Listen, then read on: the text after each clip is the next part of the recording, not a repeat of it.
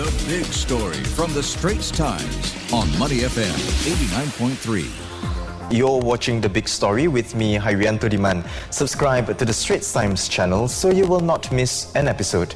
After avoiding major outbreaks for the past 2 years, COVID-19 is surging in a few of China's major cities. Now, if you live in Beijing or Wuhan, chances are you will know someone who is currently infected. There have been long queues at fever clinics as infections spiked following the easing of COVID restrictions, as well as changes to testing and quarantine rules. For more on the situation in Beijing, we are joined by China correspondent Elizabeth Law. Liz, we saw long queues at fever clinics and residents are scrambling to get medication. Just how severe is the COVID-19 outbreak in Beijing? Well, it is actually fairly severe. Of course, official numbers don't reflect it because those only reflect the numbers that are going for PCR testing for nucleic acid tests at the booths around the city. But basically, everyone in our social circle has separately been down with COVID, including basically the entire Straits Times Bureau, except for myself. So it is very widespread. I would say by an estimate, about 50% of the city is now down. If you were to go onto the streets, you would see that roads are very, very empty. The only vehicles that are running along the streets now are delivery scooters, delivery motorbikes, and most offices are shut. A lot of restaurants and malls have also been shut because they simply don't have enough staff because many people are just down with COVID. At the same time, we had seen that there were long queues at hospitals and pharmacies over the past few days. But I think since yesterday and today, this has calmed down a lot because the Chinese government has also started pushing more clinics to be open within the community. It's like community health facilities in a way. So that is taking a little bit of the pressure off the hospitals. With the virus sweeping across Beijing, what are people doing? Are you able to get food easily? I would say fairly much pretty easily. You can still get food.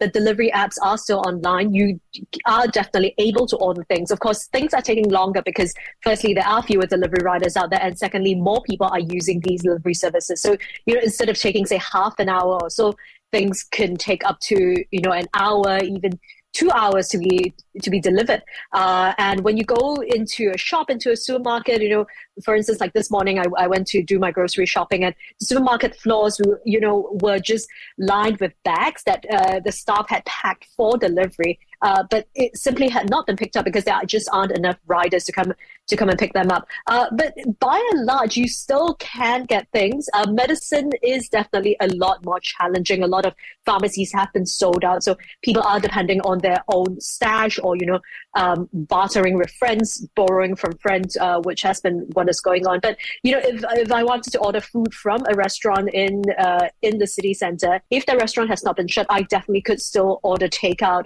which will take maybe about 45 minutes instead of the usual 20 minutes to be delivered to my house. So it is definitely, Beijing is not running at the same, hyper fast, hyper efficient speed that it usually is, but it still is trundling along and things are still going on. It seems China is now getting on with it and learning to live with COVID. What do you think the next steps will be? I suppose it will take a while for this wave settle because it is only going through Beijing now that China is a very large country after all, and this is a city of 21 million. We are seeing a similar sort of outbreak in Wuhan, but I think not at the same rate as it is in Beijing. I think the wave actually needs to go around the country first, and experts have estimated that this will probably affect some 60% of the population within this first wave. And 60% of 1.4 billion is over 700, it's nearly 800 million people, which is, if you think about it, that is a lot. So I think that actually needs to go through the entire country. It's going to be a very, very hard winter, as I had written about last week.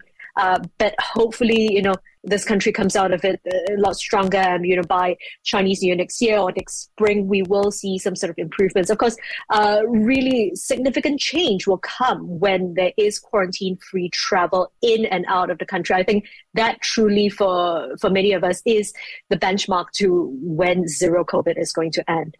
Elizabeth, thank you for the updates and do stay safe. China correspondent Elizabeth Law in Beijing.